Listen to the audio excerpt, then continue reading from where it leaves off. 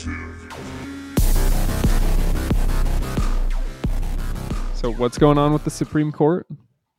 They're just arguing the dang Trump insurrection thing in Colorado, taking him off the ballot in another state, and it's crucial to the United States election here in a few short months, and it's going to be a terrible election.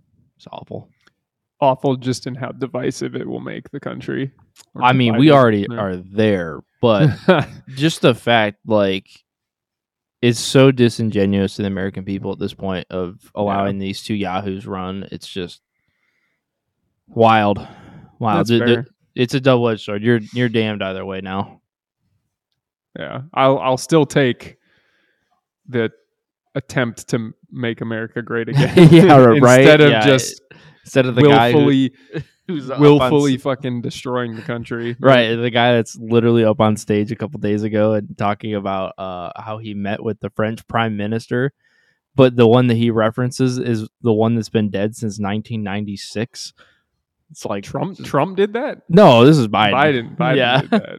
It's like, dude, do you live in the 90s? He's not even actually the president, but that's its own.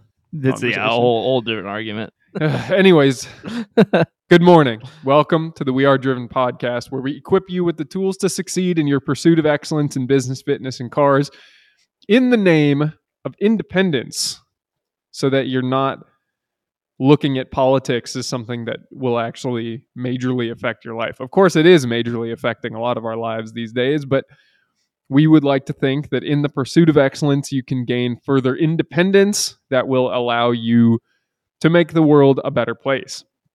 This is episode 104. My name is Arun Kumar, and I am the driver, and I am here with my co-host, Dan LaRue. How are you, Dan? I am doing well. Good morning.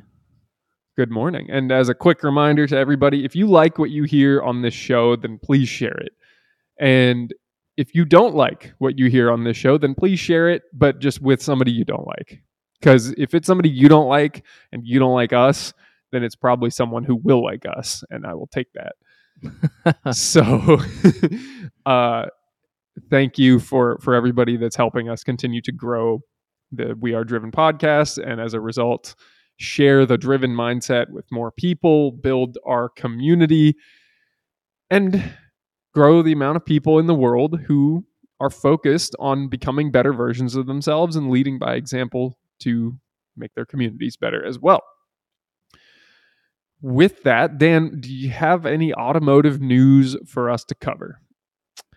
Yeah, EV is out the door. Ha. Okay. Is that it? Should we move on? No. Excuse me. Oh, someone caught my throat there. No. I think for as long as we've been doing this, Arun, we love to shit on EVs. Sometimes with good reason. Sometimes just our opinion. But as of recent news, there are 3 manufacturers that are just they're preparing to kick it to the door. One 100% is off of it, and that is BMW. They have fully moved into the hydrogen sector, and that's one thing that I know I have publicly said on this podcast as I thought would be the real alternative fuel source to what we have today. And they're doing it. They're going to do it. They've said they were going to do it, and they're like, next year you're going to have one to be able to buy it. Have we talked about the infrastructural challenges with hydrogen? Not really. I know that there is issue with it because, I know, a friend of ours is an engineer at Cummins, and she deals with that and some of the issues with that. So what I know, because basically I asked the question of, and I don't remember who now, but it was somebody who was involved in gas station infrastructure, and I asked them, "Hey, would it actually be easier for us to convert gas stations into hydrogen stations, or to add hydrogen as a, thing you can pump at most gas stations?" And this person said, well, technically, yes. Hydrogen, compressed hydrogen in liquid form, is a very volatile substance just because of how compressed it is. Right. And so it makes it very difficult to engineer like 100% safe storage tanks and then get, and this is the part that I don't like, and then get certified. Right. And the certification, I mean, that's just government regulation. So we don't like that anyways. We don't like any part of that. But I don't know enough to say, is that certification right now something that hasn't been tampered with, and is it like a legitimate safety standard that is difficult to meet, or is it an obscene safety standard that's just a barrier to entry? Yeah, I don't know. I expect some of that stuff to change. And I was talking to my mom about this last night. Is that the whole reason why we're at the point we are now is that I'm sold that they figured out how to monetize hydrogen. Okay. And that's why that there's a move, like a shift. That's fair. Yeah. So maybe it's things like that. I think we're going to start seeing some different legislation in the next couple of years on it, depending on how well BMW does with it and how well Chevrolet and Honda does with their team up deal that they're doing. I don't know. I'm interested in it. I thought it was always the solution. And then also Toyota had the Mirai. Do you know about the Mirai? Have you ever seen one in person? I have never seen one in person. Okay. So they're decently common out here. The hydrogen fuel cell Toyota Mirai. Yep. It came out in 2017, I think, and they made it for a couple of years only. It looks like 23 was the last year. Oh, okay. So they actually made it for quite a while. But it is a very rapidly depreciating car because I could see why. Because even in the Bay Area, there aren't that many hydrogen stations. Right. So it's quite difficult to use that vehicle. Right. They do exist. They are here, but not to the extent you kind of want them to be, in the same way that we talk about EV charging stations. It's like, well, this isn't really gonna work. Whoa. They stored hydrogen at 10,000 PSI.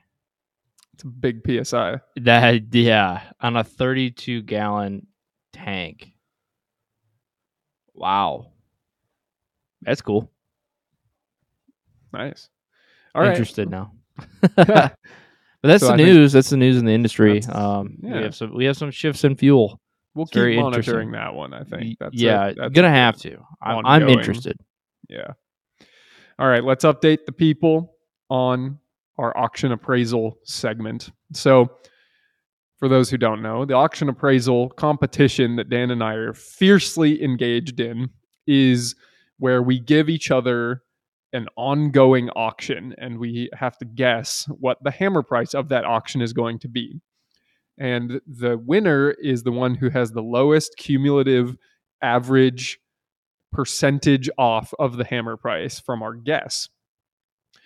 I am struggling as of the last pretty much 2 months of doing this.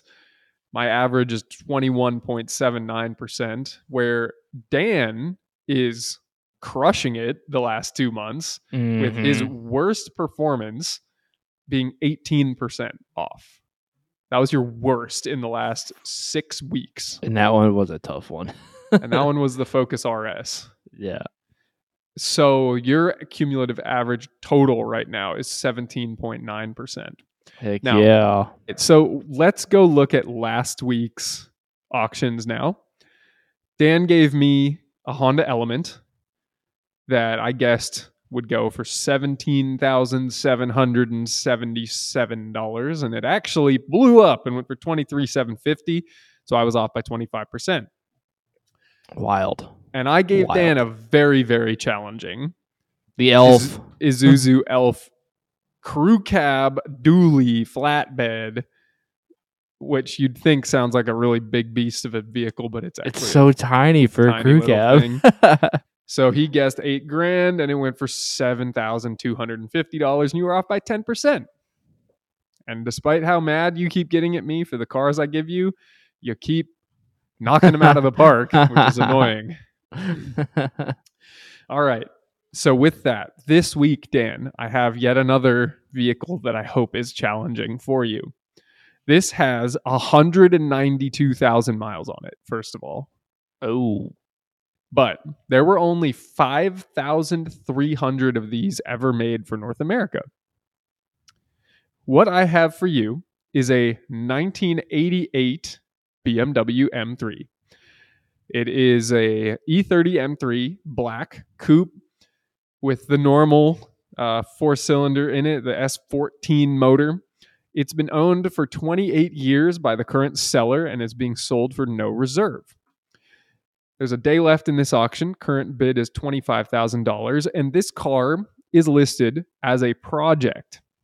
So, some of the items that are wrong with this car include super bad bubbling tint, AC that doesn't work, instrument cluster that doesn't work. That's 1990s purple tint. Oh, yeah. Well, it may be 2024 now purple tint. That's true. This car's been rear-ended, but it was repaired. That was back in 1999. It has quite faded paint. The front bumper is very torn up. There's a dent on the passenger door, and there's a little bit of rust forming right on the corner of the windshield. There is a turn signal lens missing. The windshield washer fluid sprayers don't work. The seats are torn and cracked and faded. All right, I gotta stop you there. Why in the hell is it listed for $25,000 now? Because it's worth like $150 in good condition. Seriously? Right? I think so. No way. The ABS light comes on sometimes. Well, Evolution went for 188. But yeah, so the clean 41,000 mile went for 120. There you go. Well, that's why I gave you this funny car here. Dude, this thing is terrible. I would not. Yeah, I don't care if it's worth $100,000 in some cases. I just don't know if I'd spend that. I'm gonna show you. I'm gonna read out a comment here. The last project. Well, hold on. I feel like this is a scam. Oh, hold up. There's literally. Hold on. I gotta see who made the listing on this. Is it the same car? No, it's not. But it's literally the same title, word for word. 28 years owned? Yeah, 28 years owned, 1988 BMW M3 project. Literally word for word. Huh. I was like, wait, no way. This has got to be a scam. But okay, so somebody is saying on this, it's an excellent opportunity for someone to buy a running E30 M3 on the cheap and flog it around. These M cars were never meant to be dolled up and look pretty to be speculated on. They are cheap looking plastic boxes that beg to be revved to the red line. The more expensive the car gets, the less you're going to want to drive it to maintain the value, which defeats the purpose of a driver's car. With this example, who cares about the dings, the rust spots, the bad paint, etc.? And I agree with him. He's got a point, yeah. When I repainted my M3, I wanted to drive it less because I thought it was so perfect, I couldn't drive it. And I actually really don't like putting myself in that position. I want to drive cars that I can really use. $35,000. All right. That's what we got. You're throwing out a number? That's what the last one went for. And the one before that went for $33,750. You actually had a perfect comp. 28 years on BMW M3 project. It's kind of wild. Actually, I think the one's been listed twice because I see two white ones the same year. Oh, okay. Well, white does command a premium, as you know. So, for some reason, black does too. I was just trying to throw you off. I don't even know if that's true. They're all expensive. No, some Yahoo's gonna spend that for sure. For some reason, I was looking back at the Elf. For some reason, I thought that thing went for more last week. No, it went for $8,000. No, I thought that the bid went higher than $7,250. Oh, Because I remember I was watching it live. I thought it was like at like 77.50. I don't know.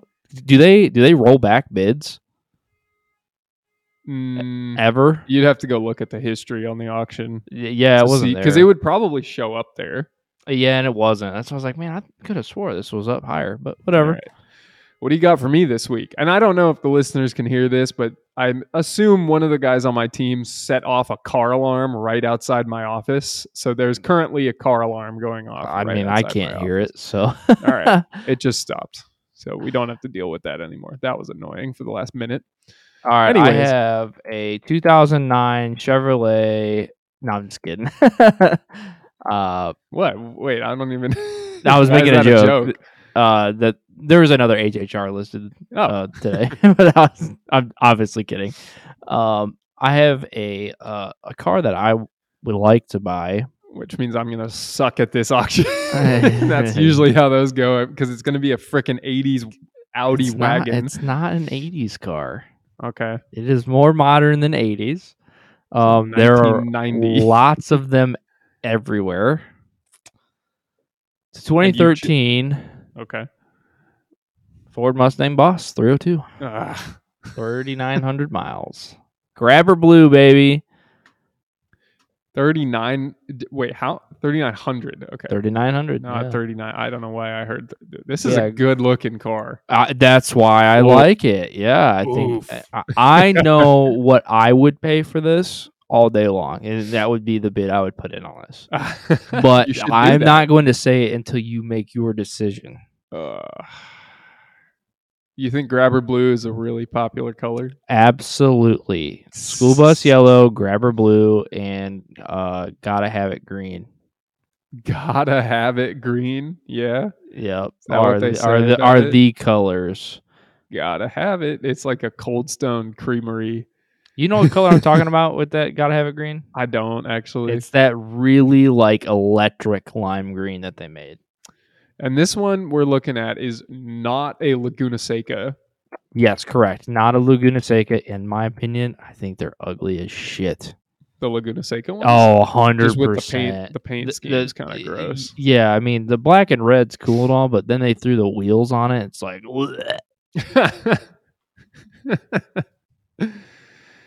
oh, man. Well, yeah, plenty of comps to be looking at on this one. Yeah, they're everywhere. But they're all over the place on these comps. I'm going to say, oh, man, it's a good-looking car.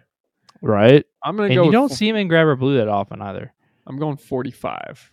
Okay. What was your... I wouldn't spend more than 42. All right. Well, we're not that far off. No. I just think that they are low to mid 40 cars all day long, which is amazing because you can pick up an earlier S197 GT500 for that. But this car is seeing some action. And it is. It's good. It's the color. It's already at 35,850, and I gave it a big color premium there. Yeah, it's the color. Yeah. Okay. Well, we'll come back to that. Yeah. Only that next week. Yeah, and I don't see it going higher than 40 just because GT500s of that year are starting to go for 50s. Yeah, but if you look at the comps, I know they're all 40 plus, but there are a lot of Laguna Secas. There aren't very many non-Laguna Secas selling. So yeah, I did my best. Fetch money. Oh, they fetch it? Yeah, they fetch like it. A dog? Yep. Do they bring it back? I think they do. Okay. That's cool. It's like a golden retriever. It's the golden retriever of cars. Okay. Actually, I have a PSA. This is a different PSA. Normally, I interject like a really super political PSA right here, but this one's not political. All right. I was enlightened to a story that happened a couple of weeks ago that I want to talk about because it kind of rattled me a little bit. Okay. Dan, I don't know if you saw this. There was a Chrysler 300 SRT8 in the Bronx that's wrapped in a U-Haul livery. Nope, didn't see this. Okay, so this car, it was filmed earlier in the night, on the night of this news story. doing donuts at a sideshow in the Bronx with two people hanging out the back windows, one person hanging out the passenger window, just, shooting Roman candles into the air, doing donuts in front of a big crowd in an industrial area. This is not a heck yeah story. This is dark. Yeah, I know it's not. This is a very dark story. The news, so that obviously wasn't on the news, but the news captured the fact that this car at something like 3:20 a.m. on like January 12th or something like that. Is that right? Or January 20th, somewhere around that time. Yeah.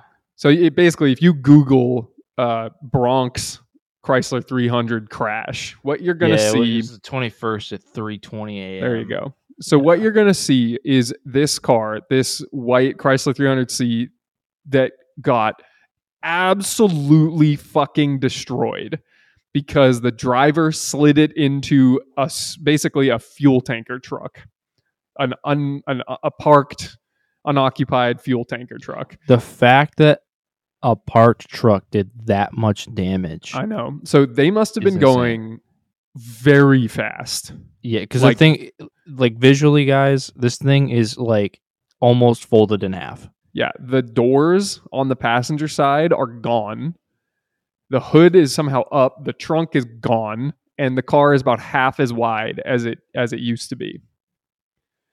2 people were killed, and 1 more is in critical condition, and the driver is in stable condition. The driver was like furthest away from the impact on this one. The 2 people in the back seat that were killed, one of them was 21 and the other one was 15. And then the passenger who's in critical condition was 17 years old. So, my God, that's some fucked up shit. That's some really, really fucked up shit. And the thing that scared me about this was I looked at the crash scene and I was reminded of what we're going to be talking about today, what I'm going to be talking about today, which is the T-Hill M4. And the T-Hill M4 met its final demise, and why I closed the business, because I was shooting a promotional video with the car, which meant I was trying to do some cool looking smoky tire stunts. Mm-hmm. Not unlike probably what this guy was doing, the driver of this Chrysler. And we had a bunch of cameras there, and a bunch of people had shown up to watch these smoky tire stunts happen. But I am actually not that experienced with smoky tire stunts. And one of my employees at the time was really egging me on, and he's big into sideshows and that whole world. And at the time, I just wanted to like get this cool video out. And so he was driving the car to do some donuts and things like that. And, we were doing it in a very open space, nothing high speed or anything like that. And then he encouraged me to do a big launch with the car so that we could show how fast this M4 in launch mode would accelerate with launch control. So I put it in launch control, and I had put, for this event, I had taken off the racing slicks that were on the rear tires of the car, and I had put on the all seasons that had come with the car when I bought it. And so I had never actually used launch control with those all seasons on the car, and launch control didn't work. And I was spinning the tires up until about 55, 60 miles an hour and fighting to keep it in a straight line. And I didn't. And I spun the car out and went backwards at like a 270-degree angle into an unoccupied bus. And the corner of the back of the bus hit my rear quarter panel on the driver's side about 2 feet behind me. And the side curtain airbags went off, and I hit a pillow, basically. It felt like I was just laid up against a pillow. It was like actually quite a safe accident. and I was okay. That was right before I threw out my back, so I have to imagine some of my back injury was 100%. caused by this accident. Oh yeah. But I was okay. I was completely fine. I got out of the car. I ran over to the bus. I made sure nobody was inside. The driver of the bus was standing outside of the bus, shaking her head at me. Mm-hmm. The bus was completely undamaged, and my car had $26,000 worth of damage to the quarter panel. Man, you surprised they didn't total it. They really should have totaled it. $29,000 worth of damage, and I sold the car for 26 after this. Shocked they didn't total it. Yeah. So, all that to say, I was in a very similar scenario to this Chrysler, and I am very, very lucky to have had such little consequences from what happened. And I really do regret doing that now in retrospect. Obviously, I regretted it in the moment too. I destroyed my own, $55,000 asset and made it worth 26. But it was a very rattling news story to read. So if there's anybody out there who participates in any of this kind of stuff, please stop, because you're not doing anything worthwhile in doing this. You're probably drunk or on drugs, endangering yourself and dozens of other people, potentially risking damaging property, wasting your own money, damaging your own cars that may or may not be stolen. So just stop. Takeover, street hooning stuff has to stop. Yeah. So with that, I'll go into this week's topic for the episode, which is that not every business idea works. And I do want to continue my topic here on the T-Hill M4. So I'll rewind a little bit. I love the racetrack. I love going to the racetrack. I love track days. I love time attack. I love wheel-to-wheel racing on road courses. And there was a time that I've discussed fairly recently on the Just Gotta Send It episode where I was making every excuse in the book as to why I shouldn't get involved in going to the racetrack, because it was going to be too expensive. I didn't know how to do it. I didn't have the right car. I didn't have the space. I didn't have anything that I thought I would need to go to the racetrack. And I have since enabled myself to go to the racetrack through taking a bunch of risk in driving an unproven, potentially unreliable old car to the racetrack, not knowing how to drive manual, and then hoping that I can, coax it through a track day and then drive home in the same car. So I've done a lot of that. I've done a lot of, kind of stupid, young 20-something guy activities related to the track. But in doing so, I learned a ton. And I wanted to share in the knowledge and in the inspiration with other people by providing an opportunity for others to get out on the racetrack without having to put in the level of investment that I did. So I wanted to start a track car rental business as a side hustle that would enable me to own a really badass track car. So I had conceived the idea, and I was talking about it with a friend of mine, and I basically said, you should do this. You should take on this business opportunity. And he said no. So then I said, well, screw it, I'm going to do it. And so on Thanksgiving Day 2021, I made an Instagram account, bought a domain name, and designed what this car should look like. And I called it the T-Hill M4. T-Hill stands for Thunder Hill Raceway, which is a track about 3 hours north of me, 180 miles or so in Northern California. It's a great racetrack, a very versatile track. There's 4 different layouts, 2 different directions for each layout. So you got a ton of different configurations to this racetrack. And the facility is very nice. It's fairly convenient to the Bay Area. There's hotels close by. There's very, very nice people up there. And it's just a good place to go learn how to get on the track, because it's not an intimidating track with walls all right next to you. And it's not full of pros that are trying to do things all fancy. And it's a very grassroots kind of track. And I love it.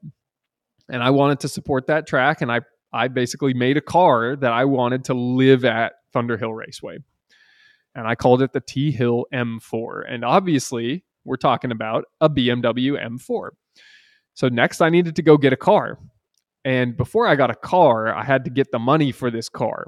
And at the time, as you've kind of heard me piece together from other stories, you might be aware that at this time in late 2021, I had just started really succeeding in my business.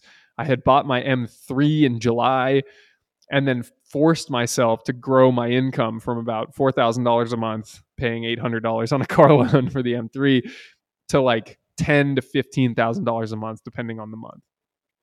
And I thought I was untouchable when it came to business. I thought, oh man, everything I touch is just working. This is awesome. I'm making so much money. I'm going to just continue down this path and do some more. I'm going to do more business because I'm not yet, tapped out on my time and energy and resources. And I want to build a race car rental business so I can go to the track all the time and it's going to be sick. That was what I thought. And so I had to go out and get the money for this car. And I had learned recently, because of the M3, about unsecured car loans. So there's a company out there called Lightstream that will loan you money for a car without taking title to the car. And now you have to have excellent credit to get these loans. And fortunately I do. But even still, that wasn't good enough to get a loan. So I had to have my wife co-sign on this car loan because she has the W-2 income that's more than sufficient for this car loan. And so we together co-signed on this loan for me to get $50,000 to buy a BMW M4. So I had a $50,000 car loan, unsecured. So they wired me $50,000 that I just now had in my bank account to do with whatever I wanted. How dangerous are these unsecured car loans? Yeah. They're great. I just, I highly recommend years them. are turning. Yeah, I highly recommend them to anybody. Can I ask why? I know it's a little off topic, but I'm just curious. Why did I get an unsecured car loan? Yeah, well, why do you recommend them? I'm just curious for the listeners, Flexibility. Okay. So basically, you can get a loan for more than the car is worth that you're buying, Yeah. or you can get a loan for more than your purchase price, and you can have a bit more fairly cheap money. Like, it's also just a good capital source, frankly. Okay. But so I got this loan, $50,000, and this was in late 2021. Car market's out of control. Cars are stupid expensive. So I tried to find the cheapest M4 in the country because I don't want a nice one for a race car rental. I want one that's been, used and depreciated, and I want one that's not worth very much. So fortunately, I found the second cheapest clean title M4 in the country was in Seattle. And I'm from Seattle. So on Christmas Eve, remember, I made the website and conceived all this on Thanksgiving Day. So now it's Christmas Eve 2021, and I got $50,000 in my bank account, feeling like a baller. And Heck yeah. And I went out and I went to this dealership, this used car dealership in Seattle, and I found this M4 with 98,000 miles on it. It was a DCT, black on black, 98,000 miles, a couple of little mods on it, but all cosmetic. And they were asking, I think it was 39 or something like that, 38,000, something like that. And so I got him to 36, I think is what I ended up agreeing on the purchase price for him. And I was paying cash, and I was registering it to an LLC in Washington. And then I remembered that sales tax is a thing, and I had not remembered that when I was budgeting this car out. So this was one of those really dumb business moves where I had $3,600 wiped from my budget right then and there because of sales tax. Yep. So the $36,000 car was out the door for like 41.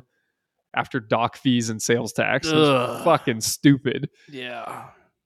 So now I have $9,000 left from my loan to modify this car.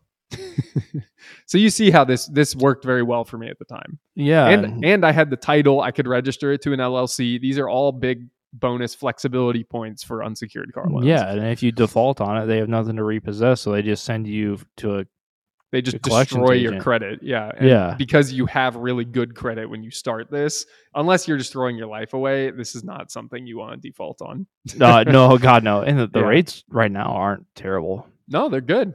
They're surprisingly good. I see 4.6 on one, 7.4 on another. Not bad. You're shopping.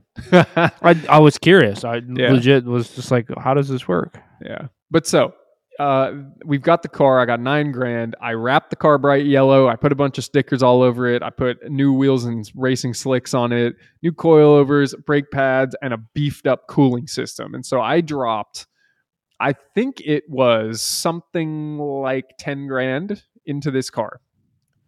So I put $10,000 in the car, and I've got, basically $51,000 or something into the car. I sign up for track insurance. I sign up for road insurance. I have my trailer and my old F-250, and I'm ready to go. That's how this is going to go down. I get some gas cans and all my tools in bins, and I'm ready to go to the track. And I start advertising on Facebook. And I'm spending, I think it was like $100 a week or something like that on Facebook ads. And I'm getting ripped to shreds. Everybody hates this car, and everybody thinks that my pricing is stupid. And I'll back up a little bit. I built this super basic website. I had a couple of options on there. You could go to Buttonwillow Raceway, or you could go to Thunderhill Raceway. And if you went to Thunderhill, I think it was $3,000 for the day if you were one person. And if you brought a friend, it would be, I think it was like $2,000 per person. And if it was two friends, you were at $1,600 per person or something like that. So kind of expensive, admittedly. And this is mostly because the M4 has very expensive tires and very expensive maintenance costs. And I had a pretty decent sized payback or payment on this loan that I took out for the car. So it was an expensive thing, but I tried to make it as high caliber as possible. So I hired a driving coach who would sit in the passenger seat while you were going around and give you tips. And it was a great idea. And I had my friend book with me, and then I was fighting and clawing for business. And I was on Instagram every day following people and DMing people. And I was on Facebook running ads and just trying to raise awareness about this car. And I was posting every picture that I could of this really sick looking car. And it was a big old struggle to get any business. And I had formed a partnership with a guy who had a car club on the East Coast, and he was trying to open a car club on the West Coast, and it was all exotic cars. And we got a sign up sheet going for the track, and all these Lamborghinis were going to show up, and Ferraris and Bentleys. And it was going to be this cool day at the Buttonwillow track because it was a bunch of SoCal people. And one of them actually wanted to rent my car. And so she did. And so while the whole event ended up falling through because the guy on the East Coast just said, "Oh, I got too much going on. I can't help you." And he bailed, which is nice. Something that happens. So it sounds like we're getting somewhere, right? Like I've got traction. I got people following me on Instagram. I got Facebook ads running. And although I'm getting torn up on Facebook, that's okay, because occasionally there would be somebody who would actually engage in a conversation with me about it. And they'd say they'd think about it, or, "Oh, I'm going to buy this for my husband for his birthday," or that kind of thing. And so I felt I was getting enough market validation that it was going to work. And I was getting all excited, and I was, continuing to pour money into it with the insurance and the investments, or with the ads and all that. And eventually I had a couple of track days, and we executed on them, and the car was in good shape. The car was going well. Customers were really happy. And some of them were getting overwhelmed on the track, but they weren't doing anything stupid. Sure. They were just running, into the rumble strips a little too far, or hitting a curb. And yeah, the wheels got a little bent, but it was okay. And we were way underutilizing these super aggressive brake pads, and it was kind of hard to get temperature into them. And Sure. overall, a couple of really satisfied customers. A couple. But then I got distracted and other business ideas took over. And I thought, I've got this shop I'm running. I really should be focused more on that. It's not doing so hot anymore. And I'm just going to the track every weekend, and I'm running the car a lot more than anybody else is.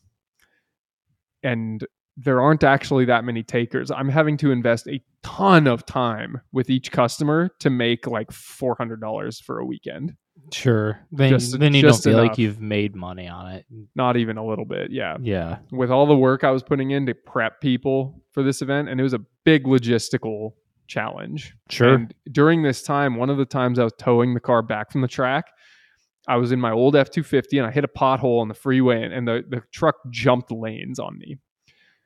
And I realized I've got this $10,000 truck that I'm using to tow a $70,000 operation between my trailer and all the business equity and the car itself. I should probably upgrade my truck. And so I went out and bought the freaking first truck I could find within my budget. And I love that truck. I still own it, but he talks about it often, guys. At the time, that was a huge financial stretch for me, but I was just like, I gotta do this, right? Like I'm spending every dollar I have to try to make a very capital intensive business work, but I don't have the time to invest in building the brand. And basically what happened, and I'll cut to the chase here, is I did not validate the market ahead of time. I went out there because I wanted this business. I wanted this to work, and it was just full of ego, full of like, I can make this work. I'm invincible. I'm an excellent businessman. I got this. Watch this. It's so easy. I'm just going to run Facebook ads to a simple website, and people are going to spend $2,000 with me. That ain't what happened. I had 3 customers in total by the end of this. 3 in 6. In how many months? 6. Yeah. And so in 6 months, I still had this really cool looking marketing asset, right? Like I still have this bright yellow stickered up race car looking M4. That's cool. People like that. People saw me on the freeway and would tag me on Instagram. Like that was a cool time. That's what it's like to own a sick car. Yep. But I was hemorrhaging money and I needed to make something work. And so I was getting desperate, and we'll come full circle to the day that I crashed the car into the bus. I was way out of my league. I was hiring media people for this shoot when I didn't even know how I was going to use the media from the shoot. And I was just crossing my fingers that something was going to work, but it was complete desperation. And I hadn't validated the market, and nobody was willing to spend this money with me. And no matter what I did, and no matter how much I tried to invest in a faster way to sell people, it wasn't working. And so when I crashed the car, and I was hoping it was totaled, but it wasn't. But the insurance paid me out. I in the process of the car running through the body shop, we took off the wrap. I restored the front bumper that had been destroyed from many, many trips up and down the sloped trailer ramps. And I just said, all right, this is it. I'm pulling the plug. So I actually never drove the car again after I crashed it. I had an employee of mine pick it up from the body shop, drive it straight to a dealership, and I had the dealership cut me a check. And I bought the car, as I said, all in for like $41,000. And I sold it 6 months later for $26,000. So cheap for an M4. Yes, but they barely made money on it. They had it a year on their car lot before they sold it. Then they didn't make anything on it. They lost. Yeah, because they floor planned it. So yeah. And so all that to say, you got to validate the market. And not every business works. And I wanted this podcast to be a documentation of these stories. And Dan's going to share, I don't know, I haven't given you much time, but a quick story on your business idea that didn't go quite as you expected. But yeah, all in, I lost about $50,000 doing that business over 6 months. And not every business idea works, but I learned a lot. And really, a tuition payment of $50,000 in the grand scheme of things, I'll take it. So that's my story. I'll turn it over to Dan for his story here. Yeah, I'll try and make it quick because it is kind of a long one. So I'll take some things out. So Accessory.Parts wasn't just an idea; it was a collection of ideas, and that is why this kind of falls in the lines of not every idea works, because none of them did. Okay. So we tried a lot of different things, and it started with I think it was like March where COVID was like really bad and they shut everything down across the US. I was furloughed, and then I had came back that April 2020. Is that the right year? I don't even remember now. Yep. So I'm back doing my job at Chrome Enhancements. I have left the restyler shop, and some people at the restyler shop were let go, or they left on bad terms during that time. It was just messy for that business. And they brought over some people, and one of them, was trying to justify himself within the Chrome Enhancements business, and to make sure he got paid and he had a job and all this jazz. And he kind of started just selling some stuff via Facebook Marketplace, some aftermarket appearance parts, whether it be like steps, tonneau covers, wheels, whatever it may be. He'd sell it underneath Chrome Enhancements. And it was cool. And he had asked me, he goes, what if we made a business out of this? And I initially told him no. I was, in my own world doing my sales management stuff with my guys. I really at that time didn't want anything extra, because I was now shifting from restyler shop to back to doing my normal Chrome Enhancement stuff.